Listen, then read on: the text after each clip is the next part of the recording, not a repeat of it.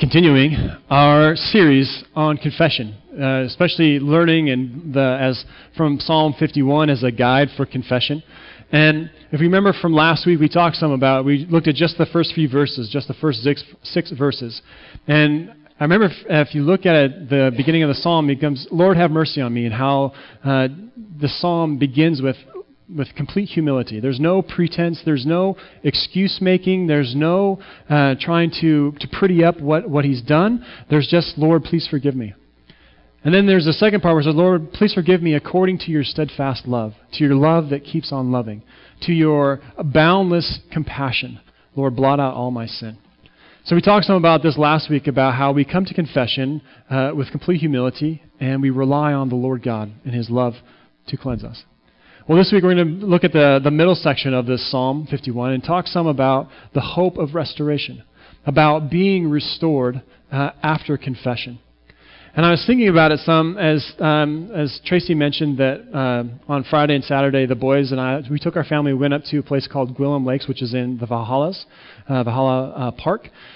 And it's a 3.5-hour hike for normal adults. For us, I think it was 4 hours or 4.5 hours with the kids.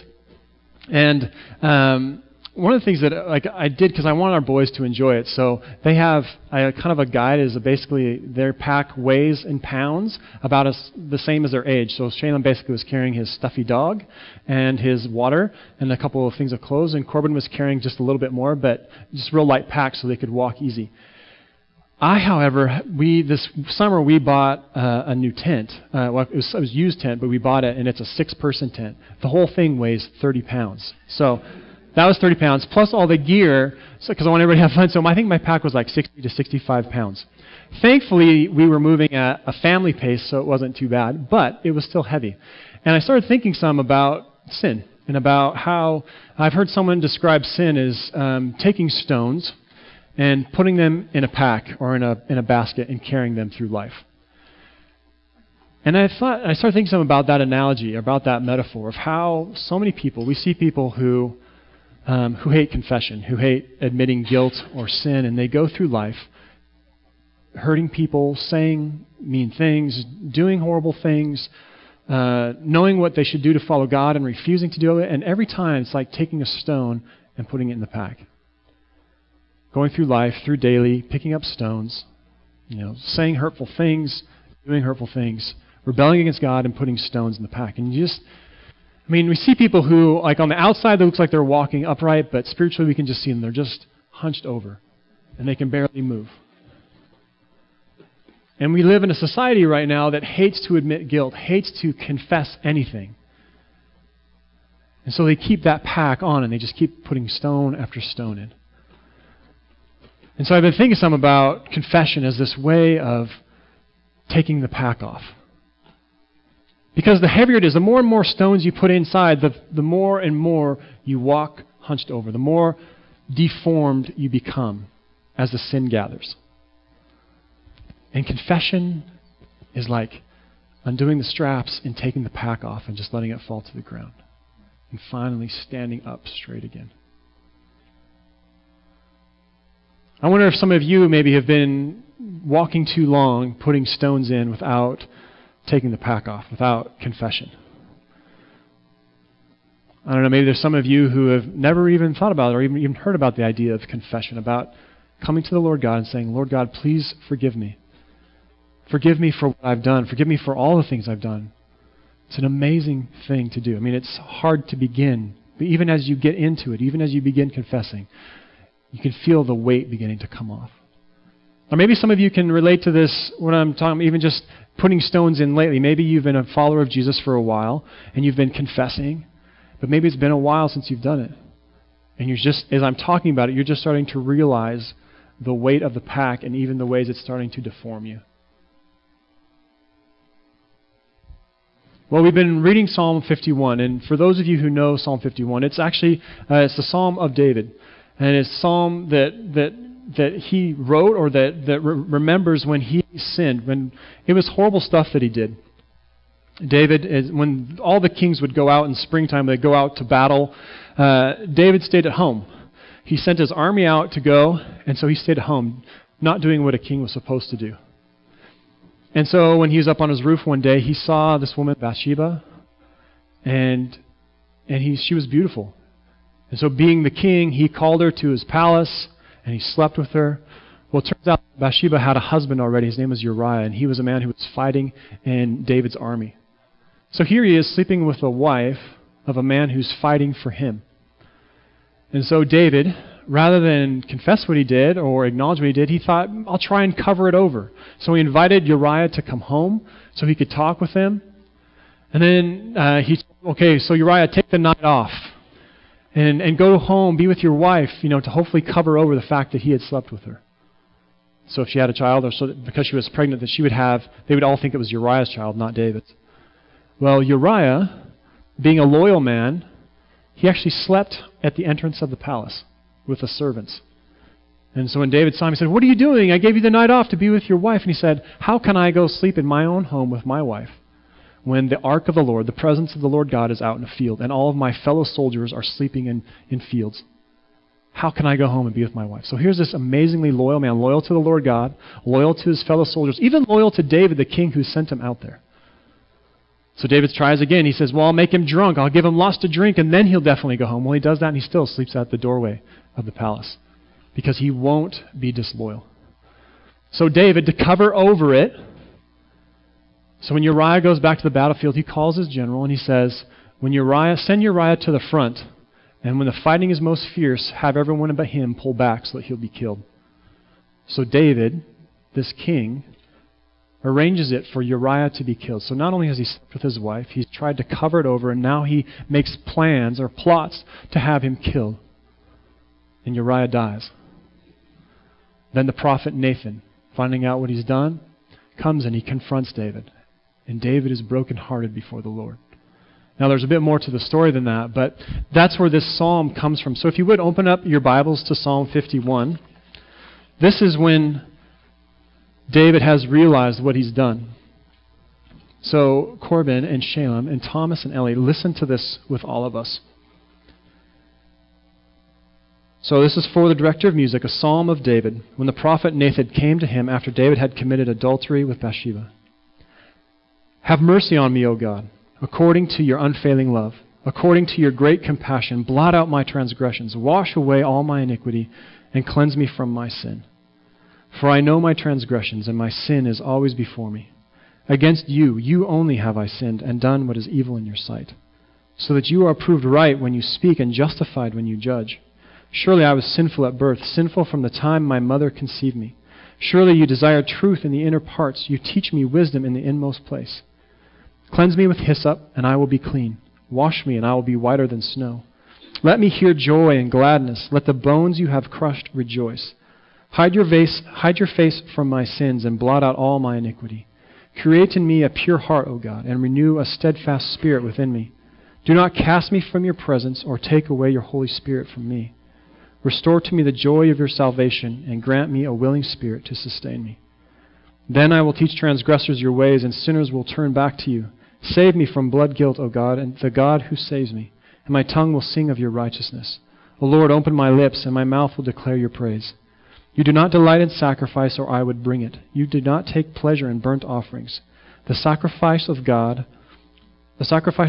are a broken spirit, a broken and contrite heart. O God, you will not despise. In your good pleasure make Zion prosper. Build up the walls of Jerusalem. Let us pray that we would hear this psalm this morning. Father in heaven, we pray that we would hear your word. Holy Spirit, work in us. Lord, in the places that we need convicting, Lord, convict us. In the places that we need comfort, Lord, please comfort us. We pray this in your mighty name, Lord Jesus. Amen. So as I was reflecting on the middle verses of the psalm this morning, this week, I was thinking some about how wonderfully unfair God is. How wonderfully unfair He is. That we do not get what we deserve when it comes to God. That we actually get mercy and grace, that He restores us when we confess to Him. In verse 7, if you look at it, it begins with, Lord, please clean me with hyssop. Make me clean. And actually, the word there is it's unsin me. In Hebrew, it's literally unsin me. Unsin me with hyssop, which was a plant that grew then. And it was also sometimes used in washing. And then he says, launder me and make me whiter than snow. And, it's funny. I was thinking about this. How I don't know if anybody has those washing machines, the front loaders, that's high efficiency. Man, I love those things. I don't know if you've ever just listened to them. They're just so soothing. They're so gentle, and the stuff's just turning over and it gets clean. That was nothing like how clothes were cleaned in the time of David, okay? Throw that image completely out and think of people scrubbing clothes on rocks, stomping on them, smacking them, doing all sorts of things to try and get the clothes clean. That's what laundering in the ancient world was like. Okay, it wasn't gentle, it wasn't soothing, it was rough, it was violent, it was scrubbing. David is saying, Lord, do whatever it takes to make me clean again. Scrub me on rocks if you have to. Tread on me. That's actually the word that in Hebrew actually has this connotation of walking on. Tread me, Lord. Get all the dirt out of me. Do whatever it takes to make me clean. And then David says this amazing thing. If you look at it, verse 8, he says, let me hear joy and gladness. Let the bones you have crushed rejoice. Can you believe the audacity of David to ask that? I mean, after what he's done, right? Last week, one of my friends was here from Idaho, and he was staying with us over the weekend, and he came up to me, and he said, I had never heard that story about David. That was horrible. I had no idea what he did. I mean, think about what David has done. He has slept with another man's wife. And if that wasn't bad enough, he tried to cover it up. And when that didn't work, he had the man killed. This loyal man who was loyal to him, who was loyal to the Lord God, he had him killed. All of these things to try and cover it up. And it wasn't until the prophet Nathan came and challenged him that he finally said, you're right, what have I done? I mean, that's pretty bad. It's about as bad as it gets. And yet David still has this audacity to say, Lord, please return my joy and my gladness. Take those bones that you've crushed and return them to gladness. But actually, there's this connotation. I saw one who translated as, Lord, let the bones you've crushed, let them dance again.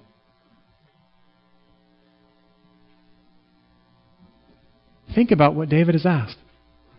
Or what about in verse 9 where he says, Lord, hide your face from what I've done and blot out all my transgressions.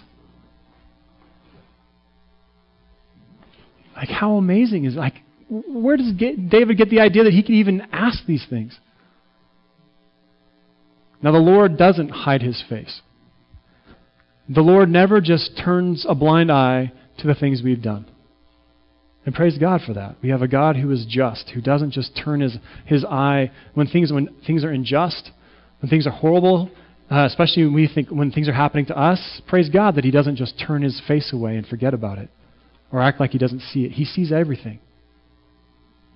David is in a way trying to say, Lord, please don't scrutinize me. Don't look too closely. And blot out all my transgressions. I can't believe that David has the boldness to ask God for these things, given what he's done. And then he says, don't cast me away from you, God, which is exactly what God should do. If we have a holy God, a God who has no sin in him and allows no sin around him, David says, don't cast me away. And yet, that's exactly what God should have done.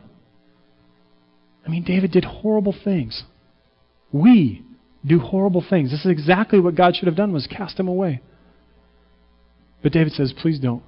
And don't remove your Holy Spirit from me. I don't know if you've caught this, but I hear David pleading for his life right here. Maybe not his life for the next few days or years, but his eternal life. Because separation from God is death. Removal of the Holy Spirit from us is death. It ultimately leads to death. David is pleading for his life here.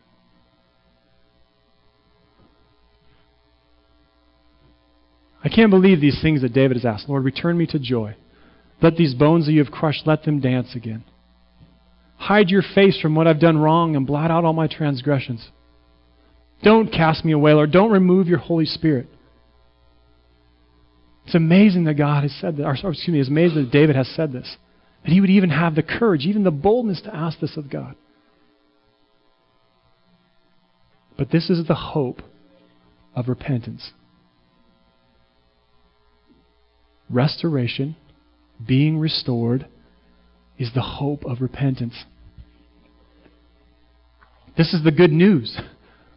This is the amazing news that even David, even the horrible things that he's done, even the horrible things that I have done, the horrible things that you have done, in repentance, in confession, Lord God, please forgive me, there is hope in restoration. That David could then go on and say, Lord, give me a clean heart. Create in me a clean heart, Lord. You know, in the ancient world, the heart was like the wheelhouse of your life. It was the place where you as the driving place, the driving wheel of your life. Sorry, driving wheel, steering wheel. I know what those are called. Your heart was the place that guided your life. It was how you made decisions. It was how you knew wisdom. And he's saying, Lord, give me a new heart, a clean heart.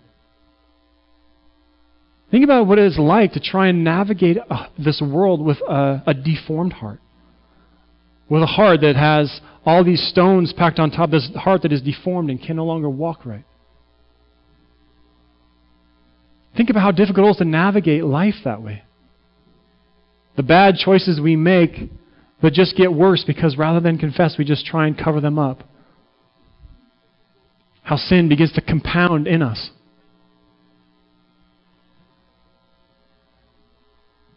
We need a clean heart. That's the hope of repentance, is a clean heart.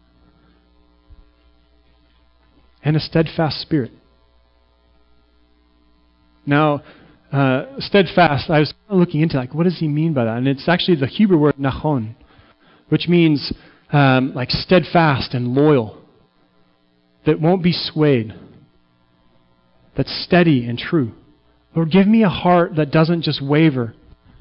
Give me a spirit that doesn't start to falter and give up on you, Lord, when things get difficult or when I start to build up all this sin.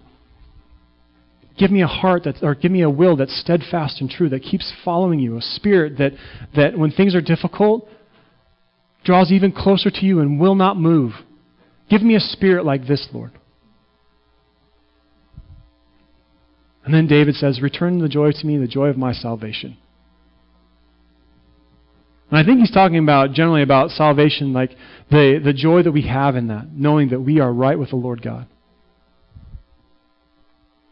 But I started thinking some about the joy of my salvation. Some of you remember that day.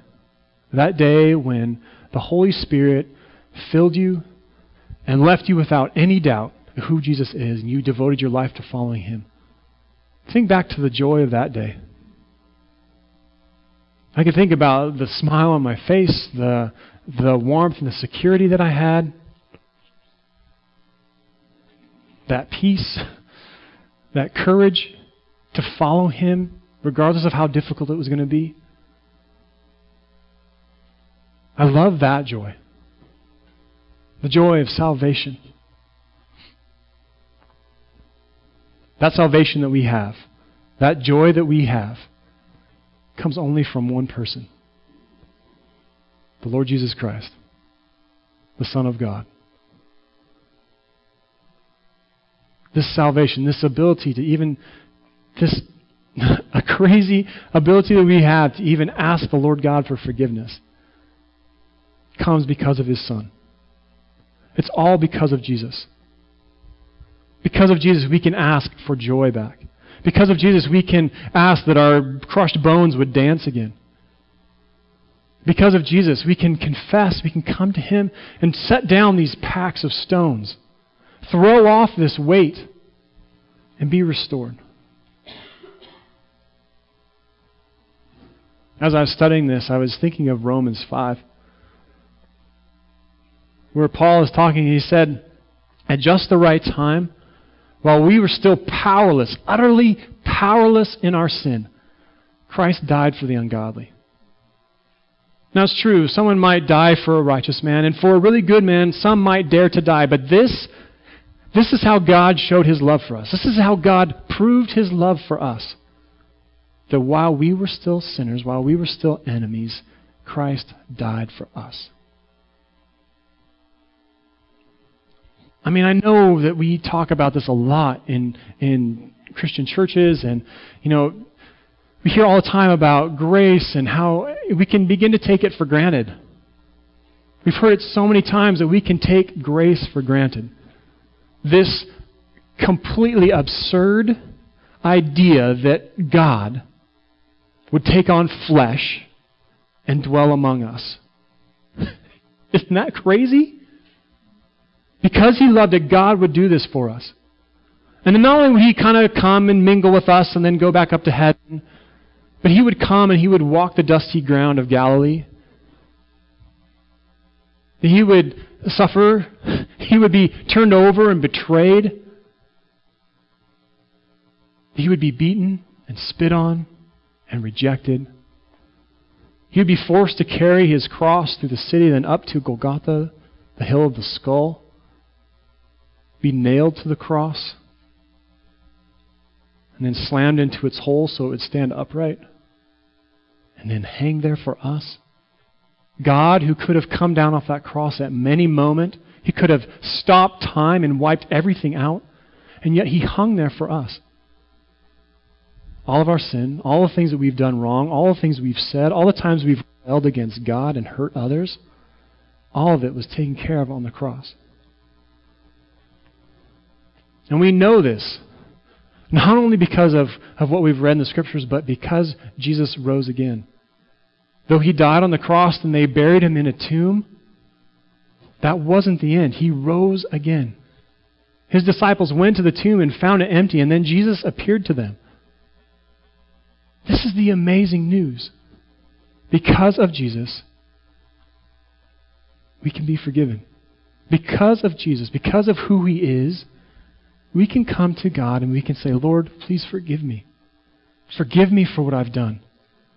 Lord, make things right between you and I. Make things right between those in whom I've sinned against.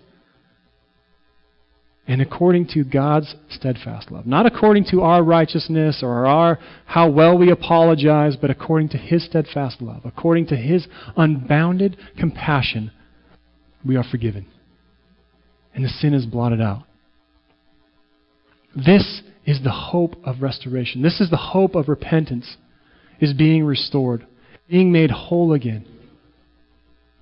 Throwing off that pack of rocks and being able to walk through life standing upright.